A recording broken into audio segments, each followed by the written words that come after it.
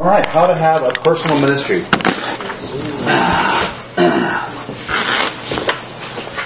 Just curious, what do you guys think of when you think of that statement? How to have a personal ministry? What do you guys think of? What pops in your head? Why did you come to the group? What wanted you to come to this workshop? Yeah, for me, it was really, I think that efficacy of it, like how to be a fisherman of men. Okay. And understand how to talk about the Bible in every part of my life. Okay. So that was for me. How's you? To be like a head of a Bible study group. I've been a Christian for a long time and stuff, but anything I can learn to kind of direct people, and that's why I'm here. It's like whatever keys I can pick up to, how to focus that, that kind of thing. I really don't know. I mean, I would just, randomly talk about it because I don't know how to lay something down in a pattern or, that, like a plan. Yeah. All right, sounds good. I think I just interact with a lot of people on a daily basis. I'm in college, I do RTC, so I think I'm just interacting with so many people, and I think it's how can I better those relationships and. Good. Okay, that gives me a better idea. It's really good. What's your mark? So I guess watching my life through the CBMC group or the MIM, it was like the Bob Fosters or the Will Perkins, those guys that you look at and go, whoa, I want to model that. Mm-hmm. Yeah. That lifestyle. Okay. Cool. I'm going to have two parts to the workshop. One is going to be more theological. And the second part, I'm going to switch to application. The nuts and bolts. What it looks like. Okay. On the theological side, when God first made mankind, he was operating as his own priest. Right. He offered his own sacrifices.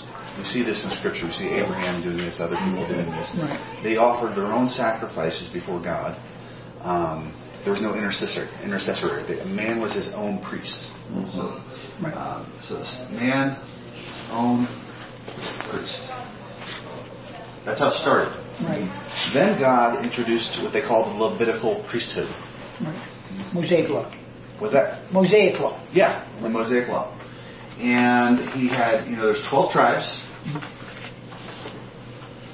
And he said, I'm going to take one of those tribes. They're going to be a special tribe. Levites. And he says, these guys are going to serve in the temple. They're going to offer sacrifices. And I'm going to have all these different traditions and these rules and things that they have to do. Mm-hmm. They were kind of set apart as God's special workers to do the work of God. Yeah, right? The mobile moving tabernacle, they were the only ones allowed to touch it. Right, they had a lot of rules now. Yeah. Right. And they were weren't they kind of like the law, they were like the judges in a way, in some form of...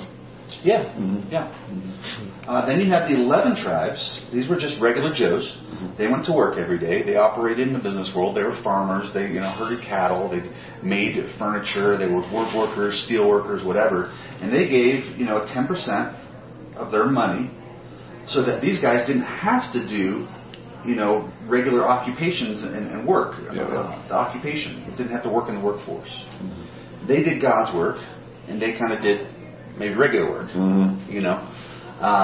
and this was the system that was set up. Excuse me.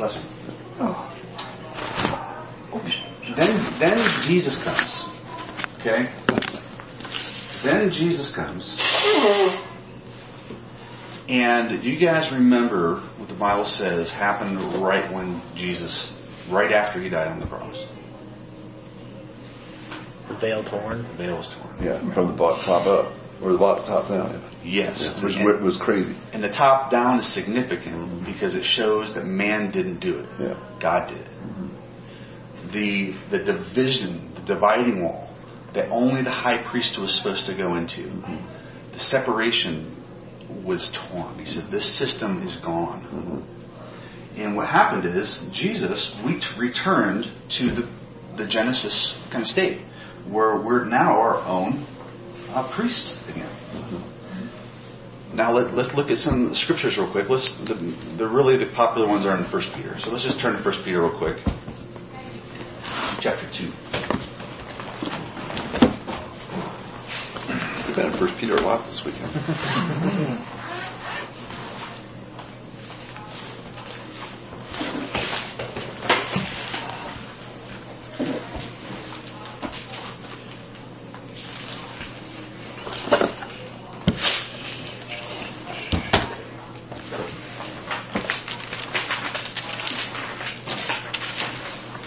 And if you want to put your finger on Revelation chapter 1, 2, you can put your finger there because that's where we're going next. What's the address, Sean? 1 Peter 2, 5 and 9, and Revelation 1, 6.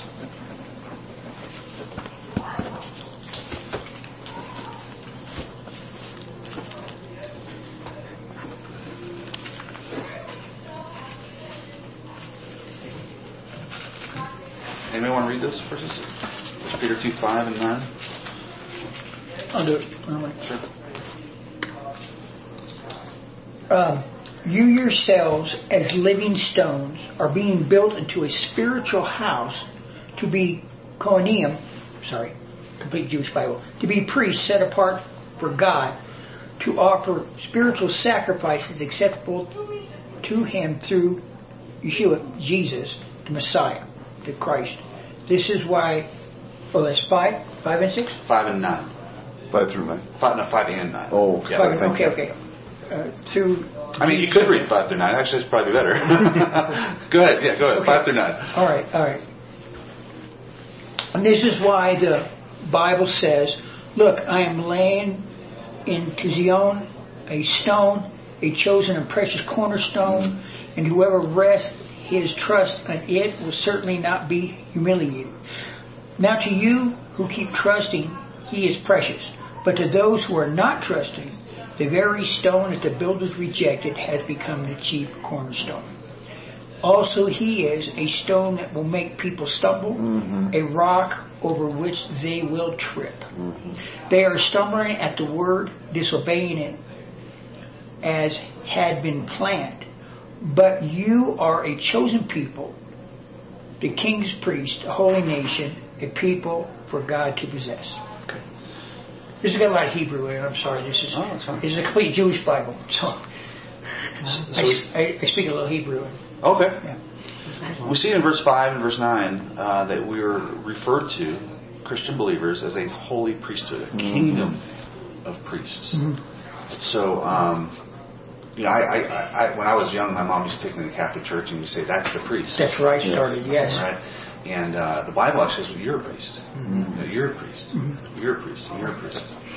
And so that's what the Bible refers to us as. Let's go to Revelation 1:6. Will be the last one that kind of talks about the priesthood of believers. Just a couple books back. I can get that one. Sure. And He has made us to be a kingdom, priests to His God and Father. To Him be the glory and the dominion forever and ever. Amen. Good. Right. So we are now restored Kingdom priests. to a kingdom of priests. We are referred to as priests, and Jesus now is our high priest. And he talks about that in the book of Hebrews. Jesus is the high priest. We're the regular priest.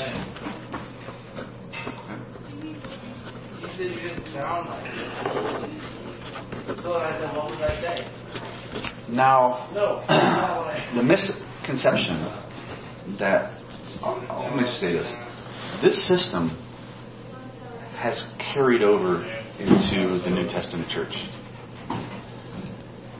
Many people, if not most people that go to church, see their pastor as the Levitical priesthood. Yeah. We give our 10% to them. They do God's work, and I just go plow fields and raise cattle. Right? That's the mindset that they have. What we're trying to kind of get around in this workshop and seeing that is not the mindset of a New Testament believer. Right. There are occupational Christian workers, but there is no such thing as a part-time Christian. There's no such thing. Right? We are all involved in doing God's work. We are all in full-time Christian ministry. The only difference is the way it's funded. Okay? We are all on all the time, always at work. We are the Levites. We are the priests. And we are doing God's work. The Romans gives a good picture, Romans 12, where it says, we are priests that offer our bodies as a living sacrifice. Nobody's bringing in cows. Nobody's bringing in goats. We take our own body. We take it on that burning fire, and we burn ourselves. And we destroy ourselves. And we say, I'm not going to do my will. I'm going to do His will. And that is the mentality of a New Testament believer. We are offering up spiritual sacrifices, and the sacrifice is us. And our will and what we want, and you burn it every day. Right, every not day. free will, but His will. Right. Yeah, it's hard. As they say, let's come up for air.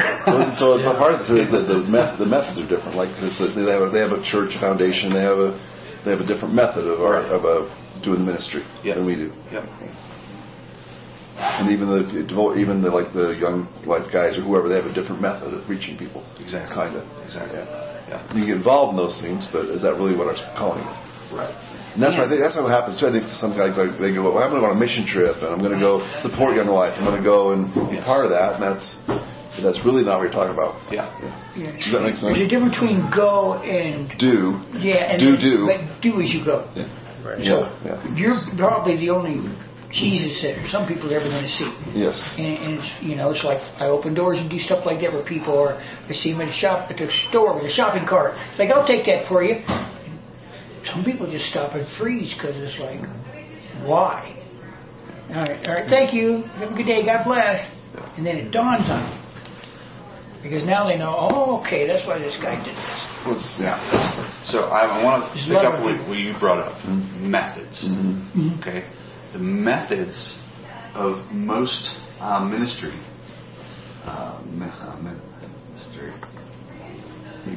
Is, I'm going to say, organizational. Basically, there are a lot of people that they'll only get involved in ministry is if somebody organizes it for them in advance. And if you will organize a ministry function for me to participate in advance, then I will do it. But if it's not organized, then I don't do it. That's a lot of the mentality. I'm not going to say organizational ministry is wrong. It's not. If you want to band together as a group and plan an event or plan a function or plan something, that's fine. Organizational ministry is valid. But we are talking about something different today. We are talking about something unorganized. We are talking about something that nobody organizes for you. We're talking about how to have your personal ministry. Nobody's organizing this for you. Nobody's doing this for you. There's nothing to sign up for. There's no time to arrive. This is your own personal ministry. That's what our topic is. Right. That's why I'm here. Yep. Okay. Now, first off, let's define ministry. Okay. Let's define it. What is ministry? That's a good thing. You guys, what are you guys' thoughts? If I were to say that to you, what is a ministry? Well, it's kind of like what he says. Sometimes it's not even just walking a different. Like, well, the whole thing we've been taught by these three teachers, it's like just a different walk, a different way we live. We smell different. We act different. We walk different. We act different. We speak different. It's apparent. Yeah. So we live a Christian life. We live a godly life. That's what we talk about. Directing people, guiding them to the path. I was part of an organization. I took classes called CLM, Christian Life Ministries, and we were biblical counselors, but we can't use the word counselor, so biblical disciplers. It's about finding where people are at, like on a map, and then helping them get where they need to go. Instead of just giving them a fish, teaching them. So I'm going to suggest to you this is biblical New Testament ministry. Okay. And that is E-squared. Right. Okay. Yeah. It's the two relationships that they referenced earlier. You are either helping, I love this little illustration where Here's Jesus in the middle. You got the non-Christians kind of over here, and you got the Christians kind of over here. You know, I think ministry is you're either with a non-Christian, moving them towards Christ. This would be like the conversion spot where you become a Christian, where you cross over, death to life. Okay.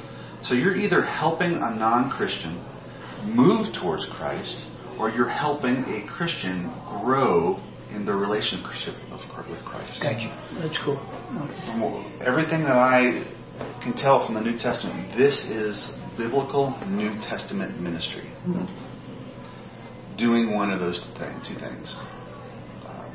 I know some of the guys I hang around with, they hate it when they say, well, I'm a part of the parking ministry, or I'm a part of the whatever ministry, like I'm the grim and the greeting ministry, but biblical and New Testament ministry is this. That's what I'm going to define having a personal ministry as.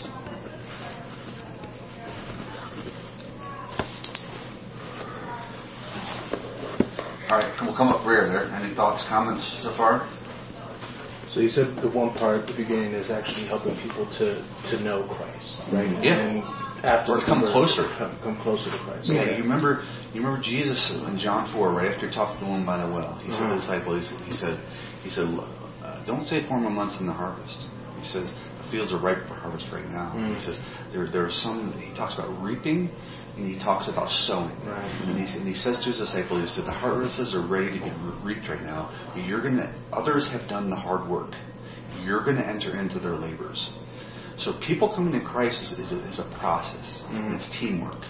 And sometimes you moving a non-Christian closer to Christ is not going to, it's just going to be, might be something small. It might be just something you say. It might just be a certain amount of time you spend with them. You might not see any results, is what I'm saying. You can't measure it. Yeah. But is that what you're trying to do? Sometimes it's just an accumulation. Sometimes that guy is not going to accept Christ until 10 years later, and he's going to remember something you said.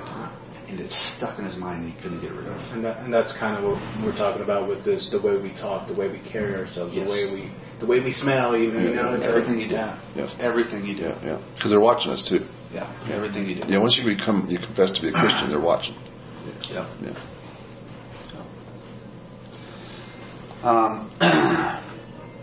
So I think that happens. Sometimes you get disappointed. Like, well, I've been hanging with this guy for 4. Yeah. Well, I'm sitting by the guy that took me 5-7 years.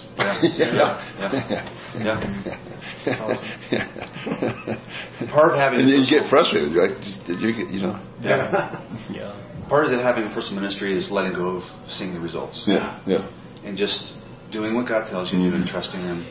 That as Isaiah 55:11, my word will not return to me void. Yeah, there you go. That's perfect. It'll accomplish my will. It'll do what I want. Love that. And you just trust. Yeah. Separating from the outcomes. Yeah. Sometimes having a personal ministry is just that. It's learning to surrender. Yeah. Surrender authority too. Yeah. Be a light. Be a light. Yeah. And the other side of this is, as we've watched through our life, Shawn, too, and I can't speak for you guys, but we've watched guys that have been over here in this ministry for years, and they creep over here, or they fall off somewhere in some bucket. Like, how'd you get there? Right. So some of that, like we was talking with Micah, is just being like, give them accountability. Dude, you're in the weeds. Do you realize it? No, I think I'm fine. It smells good over here. Yeah. In the weeds. It smells really good over in the weeds. Yeah. But that's part of our ministry, the E squared. Yeah. Is to capture the guy before he goes off into the hole, the abyss. Yeah. We talked about that with the Christian leader's authority, right? It's like if you surrender yourself. He talked about him having an accountability group, but there can be anything. If you have a group of men that can tell you, hey, I see what you're doing. Proverbs, wisdom in many counselors. Yeah. Shawn and I were in a accountability group, and it was we were in a situation where I was going to go do something, and all three of them said, no, you're not going to do it. And I was like, I got my car. I went, I really want to do that, but I didn't do it. Remember that? Yeah. So this is what I would say be the first step. Look at the areas of the life where God has you. Okay? Like your circles of influence. And I'm gonna list out mine. So I have 2 daughters that like to ride horses. And they have little competitions, they have meets, they have practices, things like that. And what I'm thinking when I'm doing this horse stuff is, how can I do ministry here? Mm-hmm. Right. I also, you couldn't tell, but I go to the gym. I do go to the gym once a week, and I'm thinking to myself, how can I do ministry here? Mm-hmm. And when I go to work, I'm thinking to myself, how can I do ministry here? Mm-hmm. When I go home with my wife and my kids. Or neighbors. Right, yeah. I'm saying, how can I do ministry here? When you got a good one, my neighbors. Mm-hmm. You think to yourself, how can I do ministry here? Mm-hmm. Right. Everywhere you go, everything you do, when you're on the airplane, when you're on the ski lift, when you're whatever, how can I do ministry here? That's the question. It's a mind transformation. That's what we're talking about, is how do you transfer your mind not to be like, hey, I want to make another sale, I want to get through this thing so I can get home or watch a movie. It's like, I'm doing ministry. Yeah. Mm-hmm. Yeah. Mm-hmm. And I have a son, he's in soccer, things like that, and I'm just thinking, how can I do ministry here? Mm-hmm. God, who are the people you want me to reach out to? And it might be small, it might be just something I say, it might not have any results, but is that my goal? Is that what I'm trying for? And some practical things that you can do in these environments. I mean, the first and the easiest thing to do is pray for them.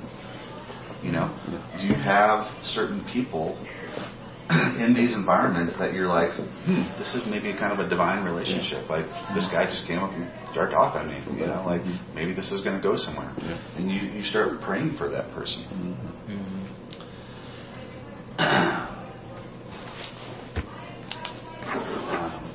I like, one of the things that I do is I like to throw out spiritual bait. Jesus said we're fishers of men. That's funny, yeah. So I throw out bait and then I watch them. Mm-hmm. So I just had one happen with the new. We got a new soccer coach, and he asked me, so how'd you? What brought you to Colorado? And I was like, I said, well, God told me to move here.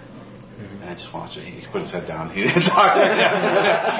But I'm throwing out spiritual bait. That's why I say God bless the people, because sometimes they respond. Yeah. In a negative way, that tells me a lot, or they respond in a positive way. It's like, great, Yeah. And I'm still building relationships, because where are they at in their work? If they believe in God, so, I kind of go to church once in a while, Yeah. Then I know where they're at, kind of deal. So it's fishing. Yeah, it's fishing. It's fishing. How they're going to react. And the Army would call it raising the flag. Like, just kind of letting people know. Right. It changes things. Get them to ask questions. Yeah. Yeah. Yeah. And so I like to throw out spiritual bait sometimes. I remember when I was in a van pool, I was in a van full of 6 non-Christians every 3 hours a day, going back and forth to Denver. And there's one day, it was a beautiful day out, and I just, this is a beautiful day out. I was like, I think this is what it was like before the flood. Yeah, I'll just say weird stuff like that, and they're like, what are you talking about? Well, the Bible, there's no change of seasons before the flood. Most people think that it was basically like springtime all the time, And now, what I'm doing is I throw out the spiritual bait and see if they grab it. And if they grab it, then I'm going to go with it. And I'm going to try and lean every conversation that I have with a non-Christian towards something about Christ. If somebody told me somebody died, yes. And it's like, well, death is a spiritual topic. Yeah. You can use that to talk to people about Christ. I said, wow, man, I'm really sorry to hear that so-and-so died. I was like, hey, I'm just curious. Like, I know there's a lot of different opinions on this, but what do you think happens to that guy? And you can have little pieces of spiritual bait where you get the conversation to go a certain direction, and you can have a spiritual conversation with just about anybody, just about anything. Yeah, how the family take it and stuff. If they need any prayer or anything, anything like that. Yeah, same thing. I try to do it all the time. Yeah. What's that right there? There's not anybody who spends time. Hula. It says who mouth or something. So much. There's not many people who spend time around me that don't say how much something. I'll come back to that. What was reason? What? Sharing your testimony, looking for an opportunity to kind of, especially when you first meet somebody, they ask you kind of about your life. Where'd you grow up? whatever. You can kind of share your testimony, look for opportunities for that. I think what you said, leading a good example, is a good thing. Looking for opportunities to serve is really big. If you see that there's a way you can help somebody work on their house or help somebody move, help somebody work on their house, help somebody, if you see any need, try to take advantage of that. Try to serve people. That's going to be really close to your neighbors too. You're like, hey, I see you're struggling. Yeah. It's kind of funny too with men. If you just hang out with them, you do man time. They'll start talking, and you're like, well, how'd that go for you when your dad whipped your butt? And when it opens a whole new, or they say, I don't like going to church because I got hurt there. Well, what happened? Right. I don't remember, but it was really bad. Whatever they say. I knew what I was thinking of. How much time do you spend it? How much time do you have with the person? Yes, that's a good point. There are certain people that you know you're going to see them, like this is the only time you're going to see them, and then I'll probably never see them again. There's other people, maybe coworkers or something like that, like, I'll probably see this guy every day for the next couple of years. And you can kind of tailor your approach to the individual, and maybe in some cases be a little bit more bold and quick, and in other times just kind of plant seeds and just kind of serve him, love him, ask him questions about his life.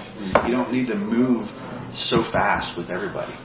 So the question I'm asking myself a lot of times is how much time do I have with this person? I used to do a little like ski lift evangelism. Like, here I am sitting with a total stranger. Like, it's kind of awkward going up the ski lift and trying to have a spiritual conversation on the ski lift. But I only have 5 minutes and then it's done. So I cut to this point, pretty quickly on that scenario. But with a coworker, I might go a little slowly. And sometimes you just got to sense the Holy Spirit and judge their reaction. The soccer coach he does not want to talk about God. I know that, so I'm going to take a different approach with him. Right. So. People at Walmart, I see and stuff. It's like, hey, it's a beautiful day. Praise God, it's really nice out there, isn't it? Exactly. See, Elliot? Well, the funny thing is, even with that little tiny thing, you're going, that guy believed in God. I mean, it's interesting. It could be a little baby seed you're planting. He has a smile on his face, and he believes in God. It's interesting. That's what Peter said, because Christ saying, all the hard work was done, now you're just going to go harvest. This is me personally. My first step is coffee. Coffee? In the morning? No, I try to get coffee. Oh, get coffee. That's my first step. I'm kidding. I'm sorry. That's my That's my. Time together with them. For a Christian that I'm like maybe trying to just disciple, or maybe a non-Christian, but most of the time it's a Christian. I just try and get coffee with them. And we get coffee with him. I might get to know him a little more. I might ask him about his life, about his testimony, or whatever. I might, share something that's going on in my life, or maybe talk about a verse of scripture, or whatever. I just kind of judge and see where it goes. But that's usually my first step. There's something about too with consuming foods together or something. There's a bond that's good. There's a bigger bond there. When you're consuming something with somebody, you're sharing a meal. And if you look at, I'm sorry to interrupt you, but no, Jesus was always hanging out at parties. You know what I mean? I mean, I'm like, gee, he'd like to eat, didn't he? It's kind of interesting, but but if you want to be Christ-like, then we'll do what Christ did. You know what I mean? He went to parties, hung out. Go to parties. I don't know about that, Mark. Hey, I've gone. I rode a motorcycle and for a lot of years, and I go to a bar and have a beer and stuff and sit and talk with someone and start talking with the Lord, and it's like, you're a Christian and you're here having a beer. I'm like, the Bible doesn't say you can't drink; it says get drunk and stuff. So even Jesus drank wine. So After I get coffee with a guy once, I try to get into a continual pattern. So I have off work I work 9-hour days, so I get off every other Monday. So Monday is my ministry day. I try to meet guys in the morning and guys with lunch. And I try to get guys to meet with me once every 2 weeks. And I'm just sharing with you my personal ministry. And I kind of evaluate the guy. Some guys really like the workbooks that you have downstairs. And so you might say, hey, what do you say we meet together once every 2 weeks or once a week? I've asked guys for a 4-week commitment before. I've said, hey, how about we meet for 4 weeks, we go through this book, And if you're not getting much out of it or whatever, we just call it. So no questions asked. And say, how about that? So sometimes you can go through a workbook with a guy. Other guys are real gifted at that. You can do a Bible study with a guy over coffee. You can do a book of John or whatever. Probably this is where most of mine start is we just talk about everyday life. And, the marriage problems, the kids problems, the work problems, the health problems. And talk about what does the Bible have to say about those things. And we just deal with everyday life. So each guy has kind of a different bent. And, you can kind of figure out, how can I serve him? That's really the question. How can I serve him? How can I use my gifts to serve him? And, I've tried to force workbooks on people before, and they hate them. And some guys just want to sit with me and just talk about life. And that's all we do, But it's spiritual, but... And then I usually try to invite them to a Bible study, like a group Bible study.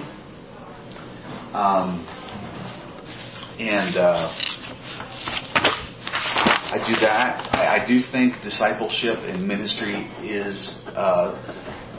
I know we're talking about it on individual effort, but if you really want to help this guy, you're going to need the help of the body. You're going to need the help of other people's gifts. And so I think there is a group aspect to it that does really help. Yeah. And sometimes, like with that situation, I've seen a situation where like Don Whaley took over, and like you got a guy and they fit better. Yeah. They connect better than I did. Yeah. It might be. Yeah.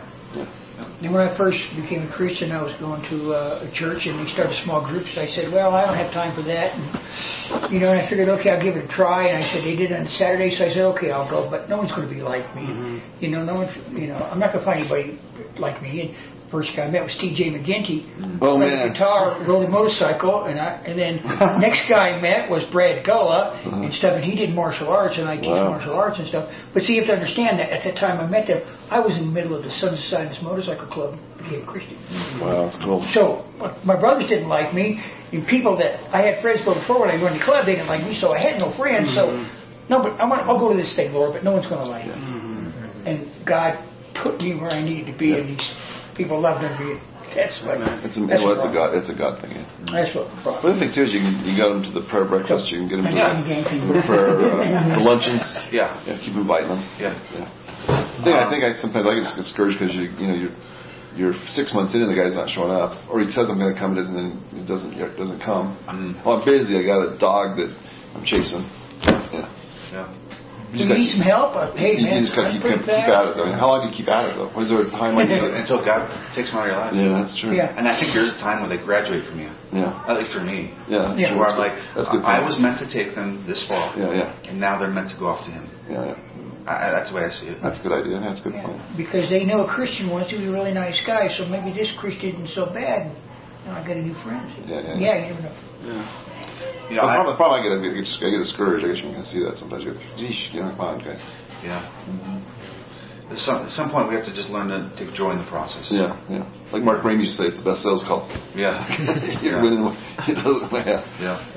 One of my mentors was a guy who passed away. He's like, it's going to make sales calls, dude. You win whether you sell the thing or you don't. I know, I'm in sales, so all of this, I'm like, okay, disconnect from the outcomes, be bold, it's like, if you only have a minute, it's like the first 30 seconds of a call usually matter the most. Yes. And it's a cold call, but this is a different kind of cold call completely, right? But same process. Yeah. I use my home a lot, I like the verse in Titus says the elders are supposed to be lovers of hospitality. Yes. Using your home for ministry. Sometimes that somehow breaks barriers. You just have a guy over your house for dinner, or introducing your family, or whatever. If you don't have a family, introduce them to your home.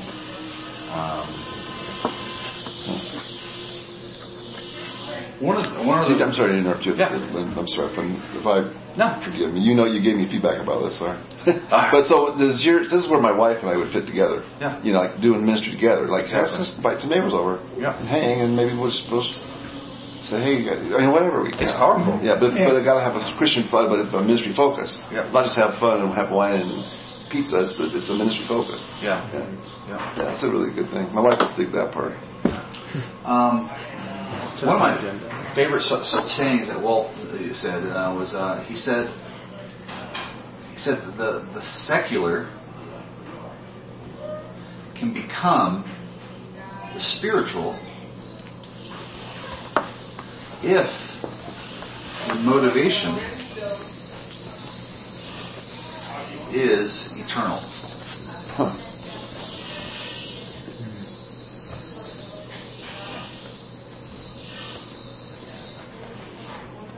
Yeah. So what I mean by that is going to the gym is a secular thing. Mm-hmm. Riding horses, playing soccer, going to work. These are all secular things. Like, I like to ride dirt bikes. These are secular things. Mm-hmm. But you can make the secular things in your life, you can turn them into spiritual things if your motivation is here. Your focus. That's where your focus is. And like I said, how can I do ministry here? And we all have different gifts, and we all have different talents, and we all, are going to impact people in different ways. But it's really about what your focus and where your heart is, more than anything. And so, anyways, what happens is when you kind of start to do this, is I like Jesus' prayer where he talks about, he's praying to the disciples, and he says, "Those you gave to me." You guys remember reading that? And Jesus, he's talking about those you gave to me. Mm-hmm. And as I go into my different arenas of life, I almost feel that way. I almost feel like there's certain people that God gives to you. Mm-hmm. And he says, these are the people, Shawn, that you're supposed to minister to. And these are the ones I'm giving to you. And I think you'll find that when you have that mindset of how can I do ministry here, I want to impact everybody however I can. You'll find that God's going to give you certain people, and you're not going to be able to explain it. You're not going to be able to look back on it and say I did it. But just wherever you go, whatever you do, you'll start to see God gives you people, and you'll have your own personal ministry. That's what this is all about.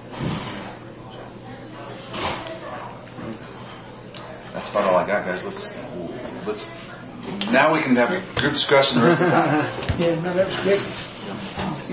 Any thoughts? Any concerns? Any what are you guys? What's going through your guys' minds? For me, I mean, I'm pretty early in my faith journey, and it's definitely been. I've been trying to learn a lot in a short amount of time, and it seems a little daunting, definitely. But now, kind of going through this, and I mean, there's a lot of correlations I can make through this and just work, right? And, right. It's like a buffet where you want to taste everything, man, but I got to. Yeah, exactly, right. It's like, well, I'll try this. This works. Yeah, you can't feature dump right in a sales call. You have to, listen to the person and understand what they're going through, and see where you fit in that, and where Christ fits in that. And so I think there's still a lot of learning I got to do. I want to know. Like this part is like what does it mean to have a personal ministry, and how can I impact people, and what are some of the practicalities that I can actually use and take home and do some stuff tomorrow. But it's not just holding a Bible study right off the bat, right? It's just saying God bless you, and I hope you have a wonderful day, and God bless it. I think it's as easy as that from what I'm telling them. Going forward, and God will bring people. So no questions. I think. Just kind of processing it all. So sometimes I think your history is pretty incredible, right? And so sometimes some things the Lord puts us through, the trials we go through, can strengthen others too. Yeah, because you were, the military story and the, being paralyzed. That's pretty terrifying. Yeah. You went through it, so somehow you might find other guys that are in that same boat. Yeah, I think. So our past history can sometimes put us into a ministry that we don't even realize we're called to be in. Yeah, I've never really shared some of the stuff that I shared out there. I've never said out loud. Mm-hmm. So and that's what happens when you're doing the testimony, man. It's like, God, what do I say? Okay, I'll just say whatever you feel like. You're telling me, and next thing you know, it's like, I didn't mean to say that, but it came right out. It was a fantastic Exactly. testimony. Because awesome. Something you said affected people. Me, I got a lot of parallels with you. gang life, stuff like that. We hadn't been there. Yeah. And people that I know that do stuff, party and stuff, I've been there. It's like, hey man, I used to do that. I couldn't do it anymore. Yeah. I realized it's messed up my life. Absolutely. Yeah, it's messed up my life too, man. I said, well, there's other choices, man. Wow. You can relate to them because you've been there, done that. Right, exactly. Yeah. I can't imagine what it's like to be in a gang. I have no idea what that's like, but you do. One of the biggest mistakes I see guys making is they don't view their wife as their kids as a part of ministry. Oh, yeah. That's a big deal, yeah. They don't. One of the guys here used to say your wife is your number one disciple. And when you go home and you're with your guys, make this mistake sometimes. They think they're motivated to reach out to the non-Christian. They're motivated to go reach out to the guy at work. Then they go home and they don't. For some reason, there's a disconnect. Oh, this is family time. Let's watch football. Yeah. Oh, yeah. And it's not like that is part of your ministry. It's a big part of your ministry. So you two guys aren't married, right? I was before. Yeah, of course. Yeah. So one thing that was really powerful that we did, and that was part like Mark Ramey, pray for your future spouse. Oh, wow. And I'm watching my daughters. It's incredible. I mean, it's like God gave us my son-in-law is incredible. It was a gift from the Lord. We prayed for years when she was like 6. Let's pray for your future husband. Yeah. That's wonderful. Yeah. It's incredible. Yeah. And just to bring the right person to us. Because God does mold people. And I try to explain, it was like, in Hebrew thought, Jewish thought is like Mary and Joseph. They didn't know each other, met, but they knew they were going to be married because it was already prearranged. God molded them to be the people they needed to be, so when they were together, and God said, hey, you guys need to leave here and go to Egypt because Herod's wanting to kill Jesus. They were able to go right and God took care of them. I think also, it's kind of like taking those first steps. Sometimes it can just be so intimidating. Yeah, it can be. Yeah, it's true. Once you do it, it's awesome. Yeah. Because I've ran across people that just, God, it's like, and it's almost scary anymore because some people act really weird. It's like, all right, cool, talk to you later. I'm gone. Because just their eyes is, I don't know. It's getting harder to talk to people. I think it's getting harder to mention God around some people because they're reacting. Well, what's kind of cool about Tom's thing is like you bring that book. Hey, let's talk about how you work. I mean, some have to do it like a little subversively. Man, that's the right word. Like Tom was doing. Hey, let's go. Why do you go to work, dude? Next thing, So sometimes maybe we need to do a little. Yeah, no, I mean, like, I get it. Go to Walmart and say, have a good day, God bless, and people, it's like really, really foreign or almost offending to people. Anymore. So I prepare myself for that. It's like, well, this is either going to go good or bad. We'll see. No big deal. So you could be rejected, and somebody, well, I don't want to talk to you just because you mention it. It's fine. That's what I got from. That's a big thing that I got from this. It's just like a sales call, disconnect from the outcome. Like you're doing the work. Mm-hmm. Yeah. Just it's your time to just do the work now, and if you reap the rewards, good. If you don't, that's good too. Yeah. I guess the thing I'm facing is this. And I think Winston talked about it, is the time crunch with the screens, the multiple screens, and it never ends. It never ends. How do you how do you disconnect so you can actually change your mind focus to spiritual from the temporal? Most people that I'm around, I think I ask myself, what's next? What's the next step? Like, how can I move them closer? Like, a lot of times the next step is I just got to see if they'll get coffee with me. Sometimes the next step is throwing out spiritual data. Sometimes the next step is see if they'll go to Bible study with me. Sometimes the next step is see if they'll go to Lost Valley. So usually when if I'm really thinking like I want this person to know Christ, I want them to grow in relationship with Christ. So I'm always thinking to myself, what's next? Like what's next for this person? Like for some people at work, what's next is just leaving them alone and waiting for them to come to me. Because I've already thrown out that bait. They've already rejected it. I know they want to have nothing to do with this. And the next step is I'm just going to serve them. I'm looking for opportunities to serve. I'm going to look for opportunities to love. And I'm going to try and be a good example. So sometimes that's the next step. Yeah. But, that's usually what I'm thinking with every person I'm with. It's like, what's the next step? You know, my wife, what's the next step? Yeah. Yeah, I just find myself doing that a lot. It's like, okay, Lord, give me some wisdom here. What do I do now? What can I do? Yeah. You know, tell me what to do. And then sometimes I think you gotta get out of the way. Huh? You gotta get out of the way. Yeah, right. And honestly, there's 2 new guys up here today I brought this year, and it's like they were ready for it. It was the next step. Yeah.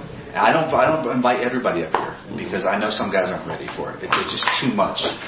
I've invited guys up here too early, and it's gone bad. I've never, they don't want to talk to me anymore. So, but I do see where a guy, and I'm with him, discipling him or whatever, meeting with him, I'm like, he's ready for this. Yeah. And this is what's next. So. All right, guys. Thank you. Thank you so very much.